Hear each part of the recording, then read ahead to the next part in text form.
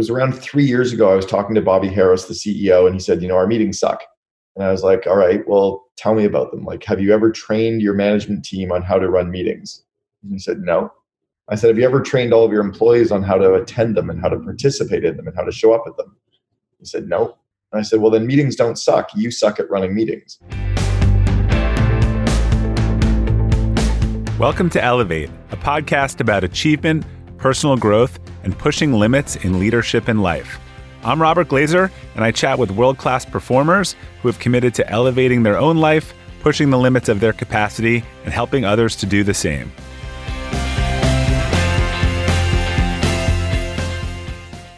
Welcome to the Elevate podcast.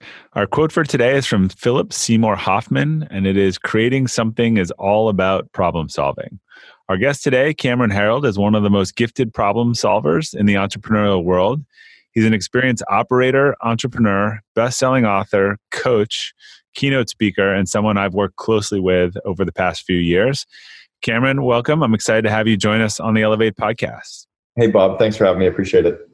So I've heard you say pretty often that your father trained you to be an entrepreneur from a young age. How did he do that? Was it legal? And then what made it stick?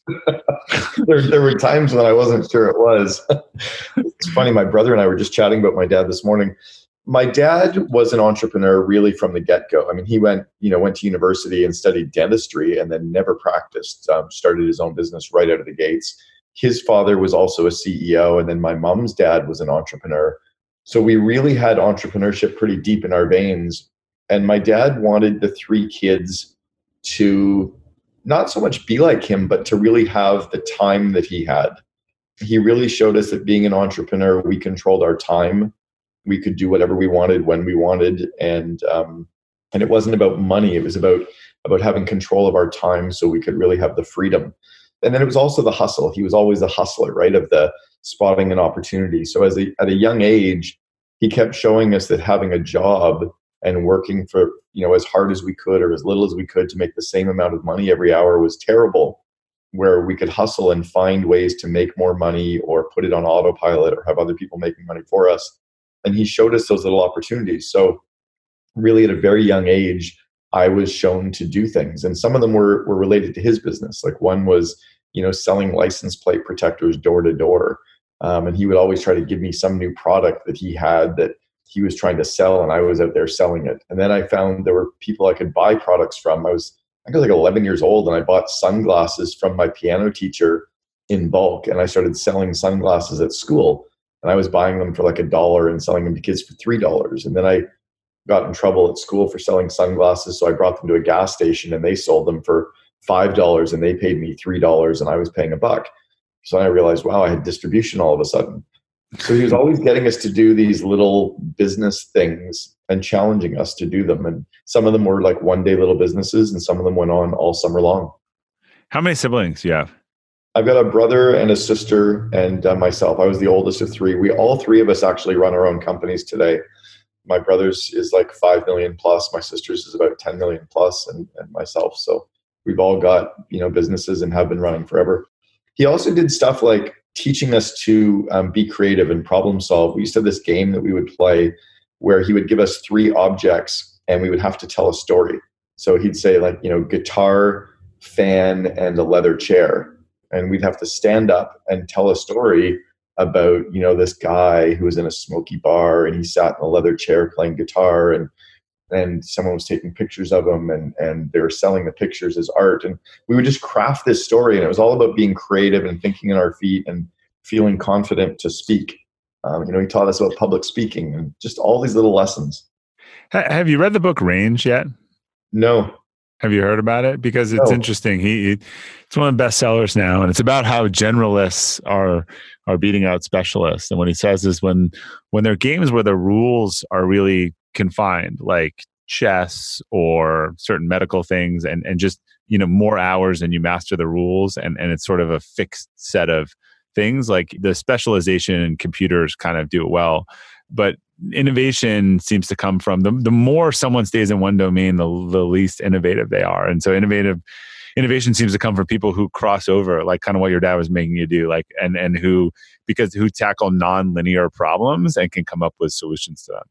Well, he wanted us to really be creative, and he really taught us that there was no box, right? He also fundamentally did not believe in the school system. I don't think this is necessarily a great lesson, but he often told us about, cheating in an exam, or having his football coach, who was also his professor, let him know that just because he struggled on one of the exam questions, he wouldn't mark that one. We won't mark that one, Johnny. And so I always realized that, like, my dad didn't really care if I got A's or B's, but I also realized that no one else actually cared either. Yeah. And for me, school became more about being involved in clubs and organizations and fraternities and college, politics and running a business. I was 21 years old. I had 12 full-time employees in my company that I owned when I was 21. And I think my dad was really pushing us to be more well-rounded and also to network. I think really the only job that I really had at a young age was working at the golf club. And my dad wanted us to work there because it would allow us to be around all these other successful people. And I remember starting to meet all of these men and women that were successful and owned all their own companies or were in successful jobs. And I realized that my network at a very young age was very strong. And that became apparent when I started my house painting business. Was all of a sudden I was painting houses for all these successful people who I'd met because I was, working at the golf club in the pro shop. So what was your first real business? My first real business where I, registered a company and had a bank account, and a company name was a house painting business. It was called Cameron Herold Enterprises. And I was... the businesses with the name of the founder underperform. I don't know. I was 19 years old, right? I had to go register a business. So that's what I set it up as. And then it was DBA was College Pro Painters. I was a franchisee for College Pro Painters. And they trained me. That was really where I got my real world MBA. In fact, I was talking to the founder of College Pro over email a week ago, Greg Clark. He started the company in 1971. And I did that for 3 years in university. I ran a business, and then I went on to work for the company at the head office for 4 years, and I coached franchisees. So by the time I was 28, I'd coached 120 entrepreneurs. And then I think soon after that, right, you met Brian Scudamore, who's also recently been a guest, and joined his company as COO. Yeah, it was actually 2 companies later. So I did a private currency company that I was president of. And then I was also a partner and a co-founder for an auto body chain. I was on the franchising side of that, and we built that up. It's called Gerber Auto Collision in the US and Boyd Auto Body in Canada. So Brian had met me through the Entrepreneurs Organization. We were in a forum together for about 4.5 years when I was running the auto body and the private currency business. And he saw me building these companies, and he was starting to build his out. And he asked me if I would coach him. And I started coaching this guy who worked for him, Jesse. Jesse ran VP of operations. And after about a week, it might have even only been 2 days, Jesse went to Brian and said, I can't do anything that Cameron's coaching me to do. You should hire Cameron to do this because I can't do it. And so Brian asked me if I would join him full time. And I said I would work behind the scenes for a few months. And 6.5 years later, I was still there as the chief operating officer. Jesse stayed for about 3 weeks and then he left. And we're, again, friends today. But I think he recognized that I had the skills to build out a big franchise organization. And that was probably a big step for the company. So how did your experience as an entrepreneur prepare you for a COO role? Well, so a couple things. One, I built 2 franchise companies. So as an entrepreneur, building College Pro Painters, which was, the largest house painting company in the world, and then Boyd Auto Body, which became the largest collision repair chain in the world. Having been around that and building out multi-unit operations and franchising and franchise systems and marketing and hiring and training, I was really groomed to build those kinds of systems. And then having done it, College Pro was only a 4-month business where we had to get 120 franchisees trained and hired and up and running. I hired Kimball Musk back in 1993, trained him on how to run a business, and his cousin who built Solar City, also Peter Reeve, worked for me. You only had 4 months to train them, get them up and running, and do $60 million in revenue and shut it down. We became very, very good at operational excellence. So that, I think, groomed me to have a lot of the COO systems. So I think coupling that with my franchising depth is what allowed me to help Brian grow 1-800-GOT-JUNK. So you guys were on a rocket ship at that time. What was the size when you came in and during the 6-year period? Yeah, so when I joined Brian, he had just done $2 million in revenue. He had 12 franchises, and we had 14 employees at the head office. And when I left 6.5 years later, we had 3,100 employees system-wide. We had 330 franchises. We were operating in 4 countries. And we'd gone from 2 million to 106 million in revenue. We had no debt. We gave up no equity. And we ranked as the number 2 company in Canada to work for. But it wasn't always easy. It was really hard. It was really hard. It's fast growth like that is really, really hard because we had 6 consecutive years of 100% revenue growth that you're constantly having to raise the skill set of your people.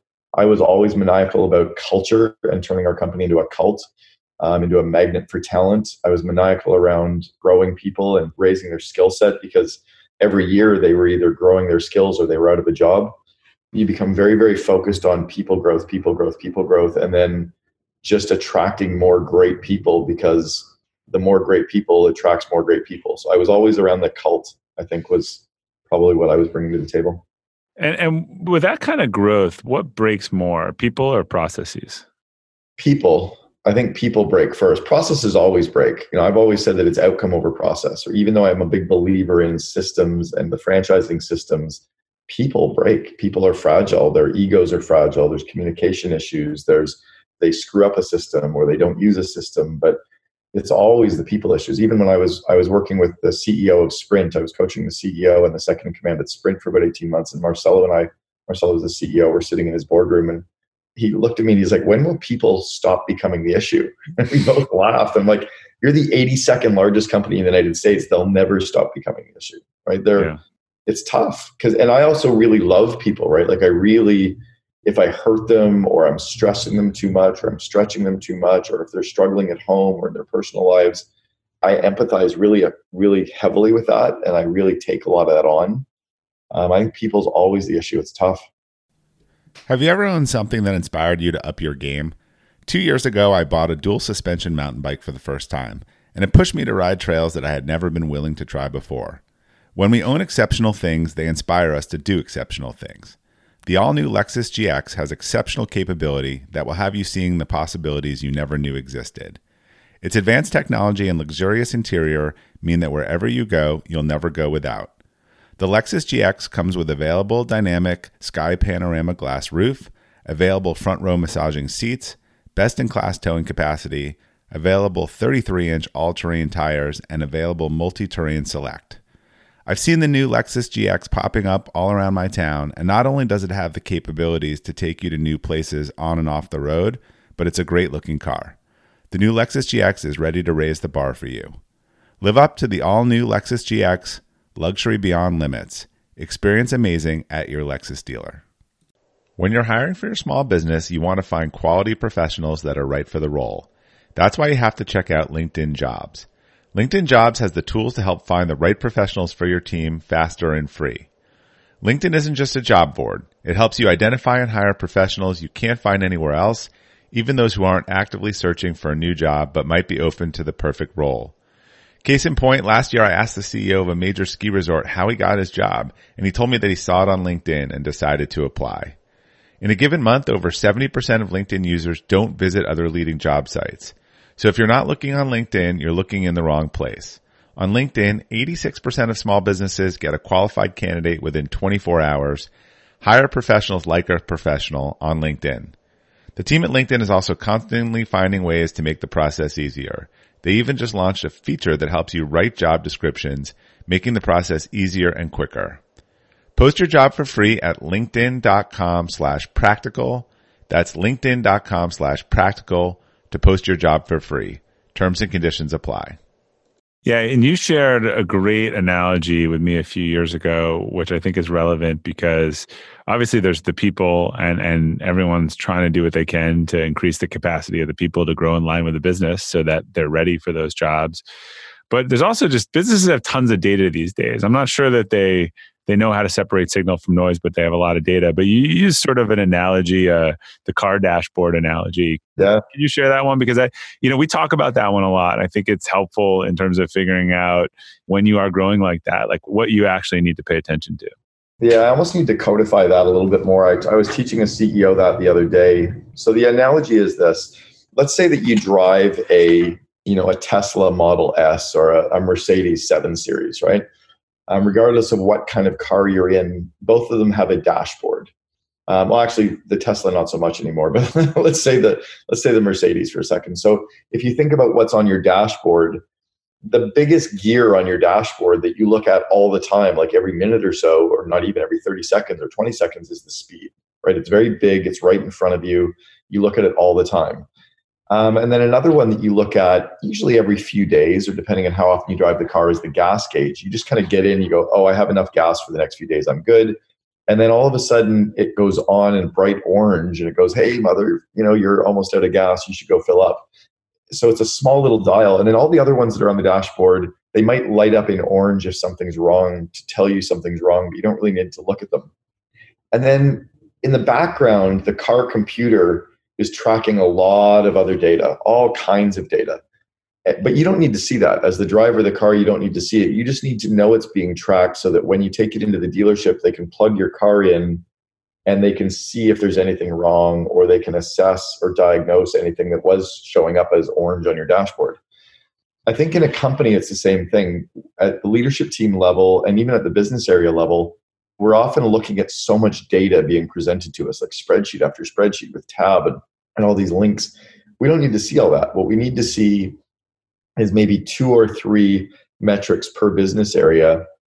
And we need to have those metrics show up in a different color, red, yellow, or green. Green if we're in the range we're supposed to be, yellow if something's going slightly off, or red if there's a problem, so that we know what to look at. And then let's say that marketing's 3 metrics were all showing up as yellow or red. You might then open up the hood and look at all 20 or 30 metrics that marketing's tracking. And you might start digging in a little bit more. So I think that's the way I look at companies tracking their KPIs or metrics, is similar to how a car would track and report. Yeah. And the one thing you used to always push us on, and I think people look at this both ways. We can talk about the difference between having a process and a lot of rules. Having process and a lot of rules. So a process is, or a system that works, is one that happens and almost can't progress unless the system is being followed. And it can almost happen in the absence of people. So a good example would be, the reason we have police with radar detectors and speed limit signs trying to prevent cars from going too quickly is we're not using a good system. So they're trying to put all these processes in place or systems, they're trying to hold people accountable to something. A really good system would be, or a process would be that could be automated, would be to put a governor in place on every car that would only allow cars to go a certain speed based on the road that they're on, like a golf cart. You go into some golf courses and it goes like 4 miles an hour if you're in the parking lot. It goes up to 10 miles an hour when you're leaving. Then it goes to 15 when you're out on the driving. It's like, whoa, how did it happen? Well, that's an automated system that you can't break. Yeah. I think we don't put those in place in companies enough. Well, the processes help kind of set people free, right? They're meant to Right. make the job easier for people, not to tell them, here's what you can do, here's what you're not doing. I mean, one of the first ones that I remember you had us put in place years ago, and when we were worried about the recession years ago, was the client onboarding process. And explain how that looks for a company and what it saves them from. Yeah, well, it's interesting. I was actually talking to another client of mine who was coaching the other day about this, and he's bringing on a senior VP of engineering. And I said, what's your onboarding process? He goes, well, the guy knows what his job will be. We'll introduce him to people and he'll be up and running. I'm like, no. Like he needs to sit in with customer service for a couple of days. He needs to ride shotgun with sales for a couple of days. He needs to observe the factory floor for a couple of days. He needs to read the marketing manual. He needs to go for lunch with each of the division heads. He needs to go for coffee with a couple of people in each different business area. You got to spend a couple of weeks onboarding someone so they truly understand the full landscape before they start their job. So, years ago at 1-800-GOT-JUNK, I remember bumping into this girl, Amy Chan, in the lunchroom. I was like, how's it going? She goes, I just want to get started. I'm like, what do you mean started? You've been here forever. Everybody knows who you are. She's like, tomorrow is my last day of training. I'm like, oh my gosh, you've been here for 3 weeks and you haven't even started your job yet. And she was a marketing assistant in a marketing group of 9 people. Yeah. But we wouldn't let her start her job until she was truly onboarded, to the point that she was already becoming kind of iconic in the company before she was able to start her job. And I think that's when people really feel loved and accepted and understood, and they really understand how everything fits together, is because we slow down before we go fast. Interesting. All right, we're going to take a quick break and we'll be right back with Cam Herold. In 2004, Mike Zani and his partner started a search fund. A search fund is where you raise money with a leadership team already in place and then look for a company to buy. Well, here's what Mike learned the first time he bought a company. Bob, we were really pretty good at the strategy stuff, and we were good at the financial side of things, knowing what to pay for a company. But when we finally bought the company, figuring out how to get the right people in the right roles and managing them was really hard, surprisingly hard, and we sucked at it. So Mike and his team used the predictive index to help them fix their people problems. Then when they bought and ran 2 more companies, they used the predictive index again. In fact, they became so enamored with the predictive index that, you guessed it, they bought the company. Yeah, we bought a 60-year-old technology company. I have to pinch myself. I get to run a company that helps people solve their people problems, designing teams, hiring, inspiring managers. And when it comes down to it, almost all business problems come down to people problems. So if you're trying to figure out how to get more out of your people, I'd recommend you go to predictiveindex.com/elevate and request a demo of their product. That's predictiveindex.com/elevate. Whenever I'm doing an interview and someone asks me about the best productivity tool I use, my answer is SaneBox. I've been using SaneBox for 4 years and cannot manage my email without it. SaneBox artificial intelligence monitors your inbox and moves email you don't need to read right away to your Sane Later folder. All that's left in your inbox is the important stuff. You can also snooze emails and have them come back to you in your inbox at the right time. If you know how email folders work, then you know how SaneBox works. Find an email in the wrong folder, just move it. There's nothing to learn, nothing to install. SaneBox works directly with every single email server or service that's ever been created. Get a free 2-week trial and a $25 credit by visiting sanebox.com/elevate. That's SANEBOX.com/elevate. And we're back with Cam Herold. So Cam, I know you're a big believer in the COO role and even started a whole organization around that role and helping to provide the same tools to number 2s that number 1s have. Can you talk a little bit more about that? Yeah, and I love that you're one of the only rare people who call me Cam. So you clearly know my sister. Yeah. No, yeah, your sister calls you Cammy, to be fair. So I asked her if I could use that. So yeah.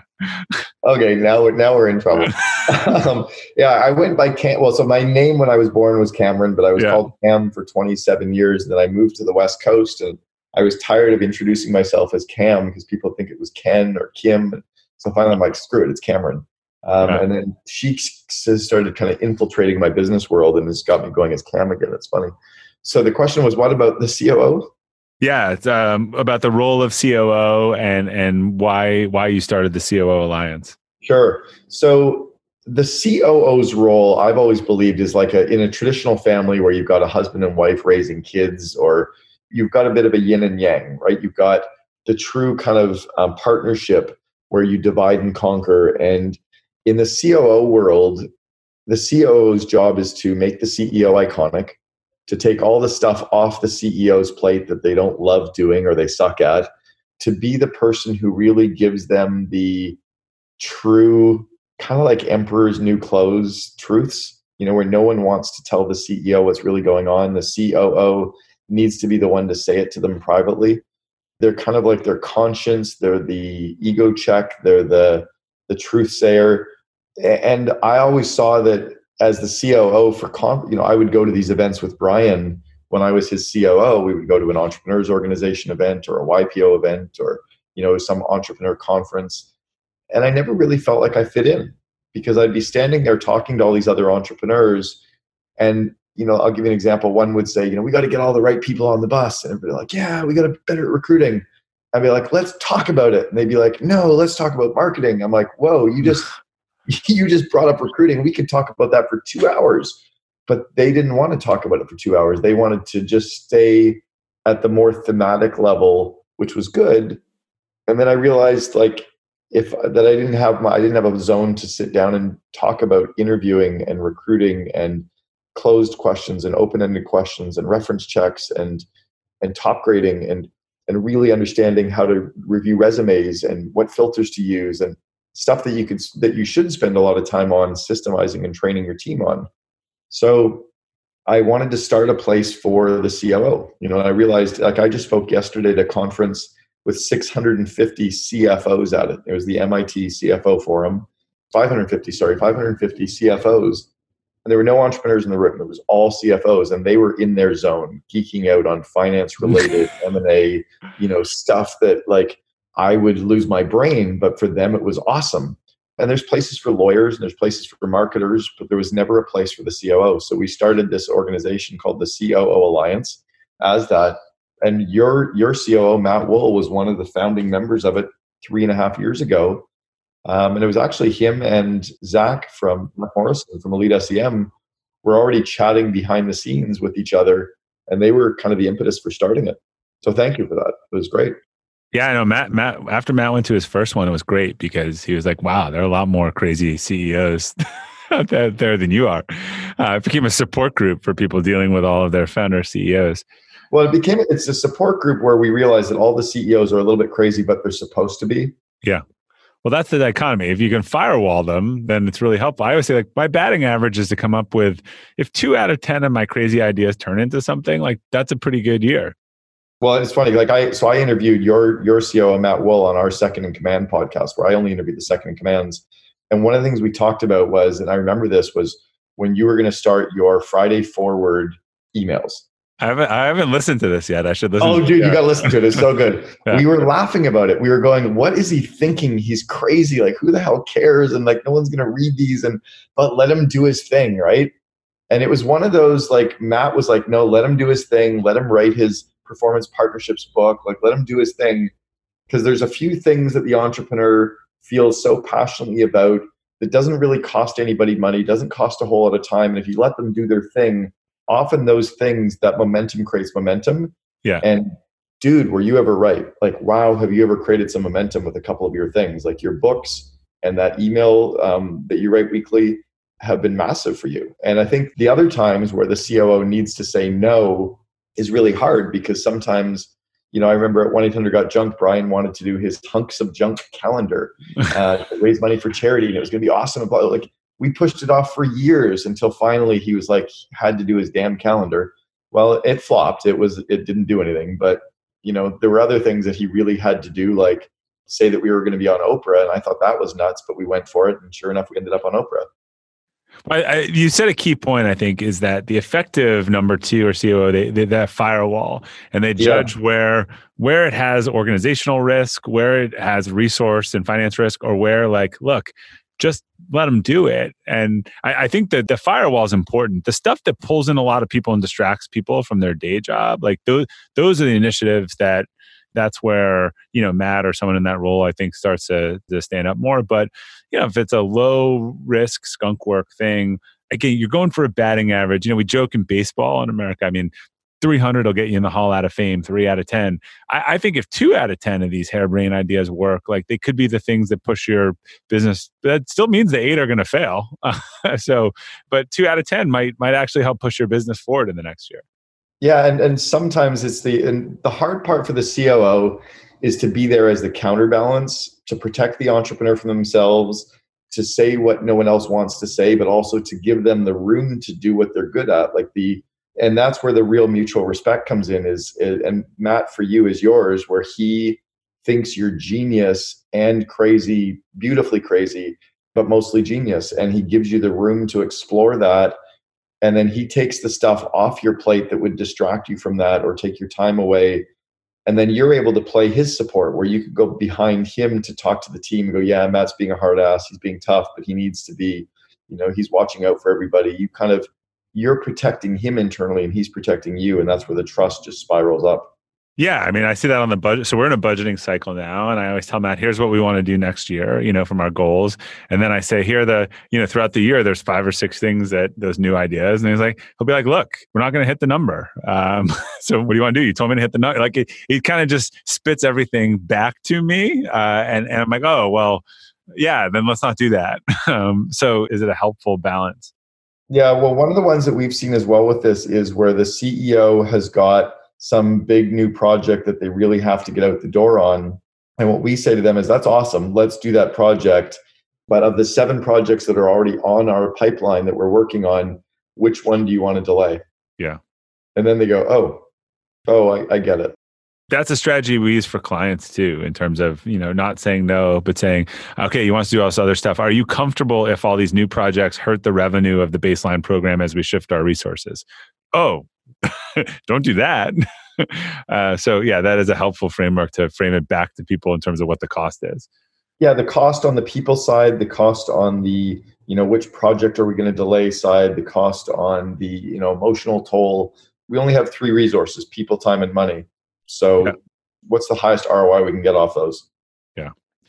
Well, let's shift gears to another one of your passions in recent books, which is meetings. And the title of the book, Meetings Suck, would tell us how you feel meetings are. And I mean, I used to work with a lot of these when I was more involved in our early days, these Silicon Valley high growth companies. And I would go out there and I felt like everyone met all day. So what is a good meet? What are the meetings we need, and what are the meetings we don't need? And what are like the rules for meetings that make them productive? Okay, so you just touched on a really important subject for me. And so I've been coaching a company for 7 years now. It's called Blue Grace Logistics. They're at about 750, 800 employees now. 2 years ago, they raised $255 million from Warburg Pincus. I've coached them from about 40 employees up to where they are now. And it was around 3 years ago, I was talking to Bobby Harris, the CEO, and he said, our meetings suck. And I was like, all right, well, tell me about them. Like, have you ever trained your management team on how to run meetings? And he said, no. I said, have you ever trained all of your employees on how to attend them and how to participate in them and how to show up at them? He said, no. And I said, well, then meetings don't suck. You suck at running meetings. Because I've been in other companies when meetings are really good, they're really effective, they're really powerful, they're fast, they're focused, and people get shit done. And it's kind of like how to get more shit done with less people faster. And he's like, all right, tell me more. So we started to kind of sketch out what made highly effective meetings. And that became the format of the book. Meetings Suck was 30% of the book is how to run meetings, 30% is how to attend them and participate in them, and then 30% is what meetings you need to have to build a highly successful company. And people are buying hundreds of it for every employee. Like if you've got 50 employees, they're buying 50 copies. And my view on it is that the average employee, the data actually says the average employee spends 1 to 2 hours a day in meetings. And a meeting is either in person, over video, or over the phone, talking to discuss or move something forward. So if the average employee is, let's call it 1 hour a day, they're spending 1/8 of their day in meetings. That means they're spending 1/8 of their salary doing something they haven't been trained on. So that was the whole impetus for writing that book, was to get people to stop complaining about something they've never been trained on how to do. And it's kind of like Little League Baseball. You would never send your kid off to Little League Baseball without teaching them how to hold the bat, how to catch the ball, and how to throw the ball. You'd at least give your kid the basics, because you wouldn't want him to come home from Little League the first night saying baseball sucks. Right. Baseball doesn't suck at all. Johnny, you suck. You're just shitty at it. Hey, Elevate listeners. Whether you're selling a little or a lot, Shopify is the partner you need to keep the cash register ringing for your e-commerce business. Shopify is the global commerce platform that helps you sell at every stage of your business. Shopify helps you turn browsers into buyers with the internet's best converting checkout, 36% better on average compared to other leading platforms. I advise a lot of companies in the e-commerce space, and almost all of them have migrated to Shopify. And as a buyer, what I love about buying from Shopify-enabled sites is that they already know who I am, and I don't have to create a new account or enter all my payment info. The Shop Pay service makes it faster and easier to buy, which surely helps with conversions. Shopify powers 10% of all e-commerce in the US, and Shopify's award-winning help is there to support your success every step of the way. Sign up for a $1 per month trial period at shopify.com/elevate, all lowercase. Go to shopify.com/elevate now to grow your business no matter what stage you're in. Shopify.com/elevate. Yeah, when you were sort of coaching us around the meeting stuff years ago, one of the things that we ended up doing was we gave everyone a rate per person and told them that they had to include the total cost of the meeting in the meeting itself. There's actually calculator apps that you can actually download the free app, and you put in like 6 executives, 2 managers, 4 frontline staff. You put in the quick salary, and then you press start, and it calculates by the minute what the cost of that meeting is. I did that at Bobby's at Blue Grace Logistics. They were running a daily huddle, and it ran for 9 minutes. And I wanted to show people that the cost of running daily huddle for 250 business days with all of their 200 or so office employees that were coming to the daily huddle, multiplied by the cost of the entire year, was costing them like, it was like $600,000 is what they were spending on huddle. And I'm like, take it seriously. And people are like, holy shit, we had no idea. I'm like, yeah, that's why we have a 7-minute system for daily huddle. We don't just stand around and chat. Yeah, I mean, it makes a big difference about why you're having it, who should be involved. You know, when you do that, you're like, oh, maybe it can be a half hour, not 45 minutes. Or maybe if you can just trim time off meetings, yeah, it adds up. Yeah, I say book every meeting for half the time you first think about booking them for. It's kind of like a quick, get it done in less time if you need to. So if you're going to do it for an hour, do it for a half hour. If you're going to get together for a day, book it for half a day. You control the extraneous chatter. And then I also like finishing every meeting and every phone call 5 minutes early. And that way you can walk down the hall and talk to your assistant and get a cup of coffee and start the next phone call or meeting exactly on time. Well, you're a prodigious writer because your latest book out, Free PR, really goes into the whole strategy that you used at 1-800-GOT-JUNK. Do you want to give a quick overview of the book and what that was? So that actually goes way before 1-800-GOT-JUNK as well. I connected the other day with the first media story I ever landed was in 1986, and the Tom Hewlett just added me on LinkedIn. I was like, whoa, dude, you're the guy who covered me in 1986 for the Sudbury Star. So I learned how to do free PR back at College Pro Painters. And what we understood was every day the media is looking for some story and they don't have money to go out and find it. So if you phone the journalist, if you phone the photographer and say, hey, do you have 2 minutes? I think I have a good story about you. They'll tend to cover you. So we used that system inside of 1-800-GOT-JUNK. We landed 5,200 stories about our company in 6 years. And then when I left there, I started teaching all the CEOs and companies that I coach how to land free PR. And a company out of Boston called grasshopper.com asked me, David Hauser was the CEO, he asked me if I would write his in-house PR manual on how to do PR for Grasshopper. So I wrote a 13-page, 15-page manual, and he paid me to do it. And that became the initial chapter for Double Double, which became the PR book was the expansion of that. That's how it started. Yeah. If I was to kind of give you some of the key tips or takeaways, first thing we talk about now is called the digital trifecta. So when you land press coverage, whether it's a podcast that you're on or a blog that you're written in, or Forbes magazine covers you online or in the print edition, or a TV show that you're on, whatever the coverage you get is, that's your earned media. That's the media coverage that you earn for yourself. And that does okay. People hear about you, they learn about you, they buy your books, whatever. But then when you post those links, and when we landed the 5,200 stories at 1-800-GOT-JUNK, we had no social media profiles. Facebook didn't exist yet. LinkedIn really didn't exist. Twitter didn't exist. So we had nowhere to amplify our PR. So now you would link the stories to your press page. You would post it on your Facebook profile, your LinkedIn profile, your Twitter profile, probably 4 to 5 times over the next 3 months. You would share that story. You would email it out to your entire list. So you take your owned media, all of your social platforms, and you share the story that you earned with your list. And then the third area, the digital trifecta, is paid media. So that's when you buy traffic towards that post that you've just shared. So as an example, 2 years ago, the publisher of Forbes magazine covered me in the physical print edition of Forbes. He wrote about the vivid vision concept. I posted that on my Facebook page. I posted it on my website. I emailed it to all the speakers bureaus. And then I bought traffic. I only spent like $75 or something. And I got a whole bunch of CEOs in the US to see that story on my Facebook profile. Right. So that's what how we kind of amplify the earned media that you're getting. So that would be the kind of senior version or the more advanced version of PR. If we go back to the basic version of PR, every journalist woke up this morning and thought, what the heck am I going to write about today? And your job is to pick up the phone in the morning, sometime between 9 o'clock and 11 o'clock, and call them and say, hey, do you have a couple minutes? I think I have a good story for you. And most of them will say, sure, what's the story? And then give them the rough ideas of the story and see if you can turn it into more of an angle that they can cover for you. And your whole system is about building an in-house competency, right? Versus most people, I think, outsource it. Yeah, it's very much an in-house competency. I don't like PR firms traditionally because I find that you're going to spend $5,000 or $6,000, $7,000 a month to have a person who really is only spending a day and a half a week on your brand. Yeah. The only way a PR firm can make money is to have one person work for 3 brands. So wouldn't it be better to pay a PR person $5,000 a month? 60 grand a year is more than any PR person makes. Pay them $5,000 a month to work just for you.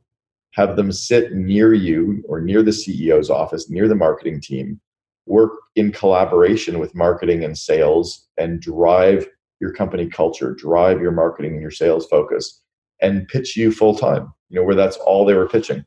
So yeah, I teach people how, and that's the book. Each of my books is really almost like a manual how-to.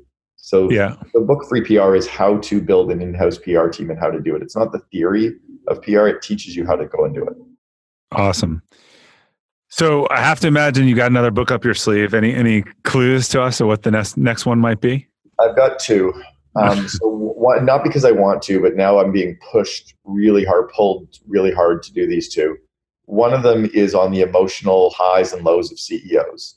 It's why most entrepreneurs are bipolar.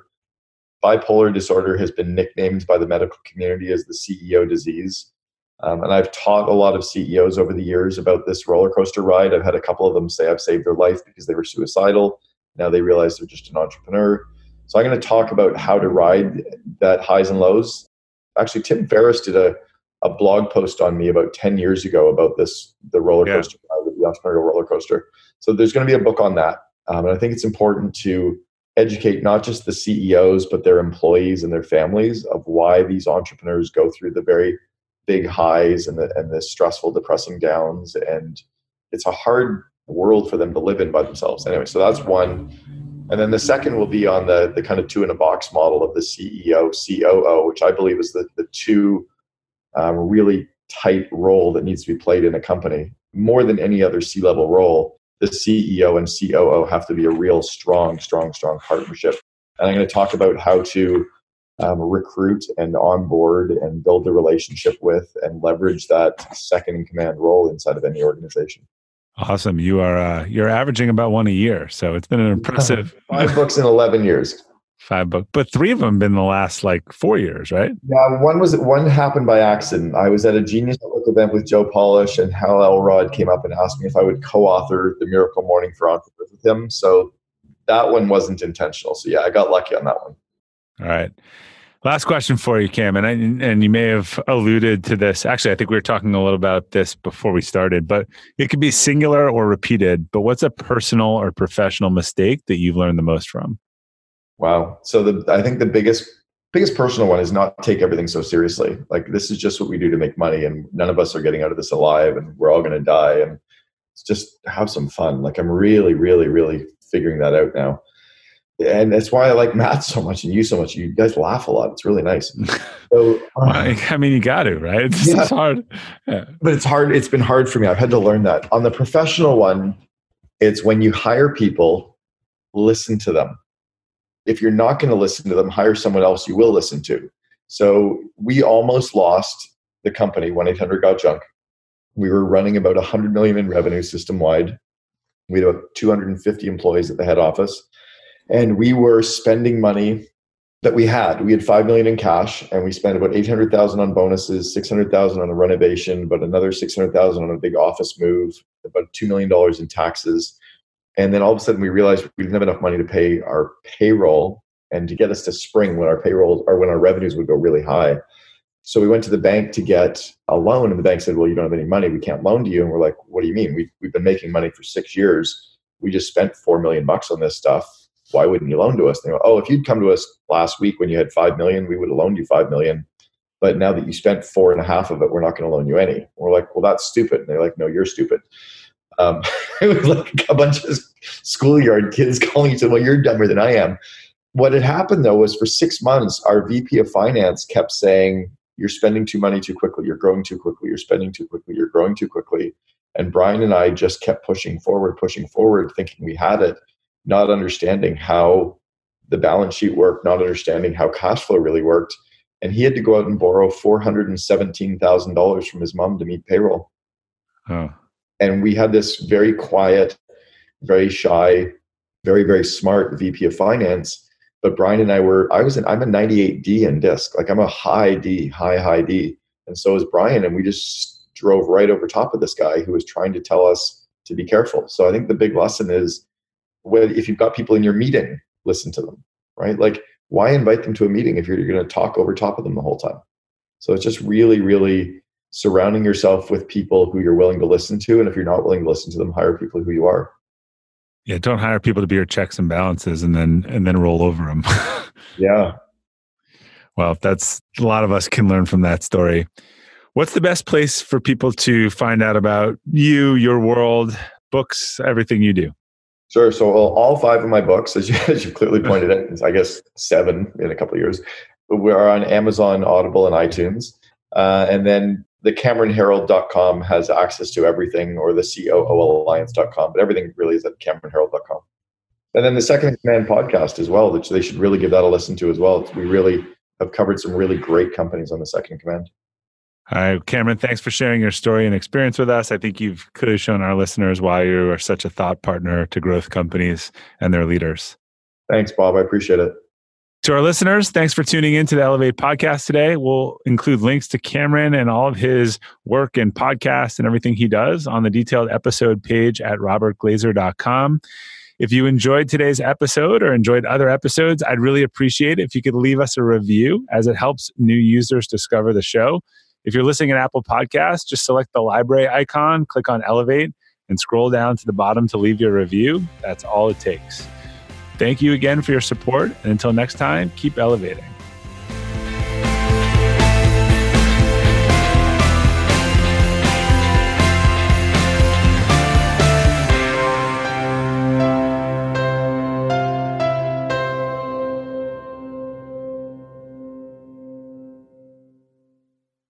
This episode is brought to you by the Yap Media Podcast Network.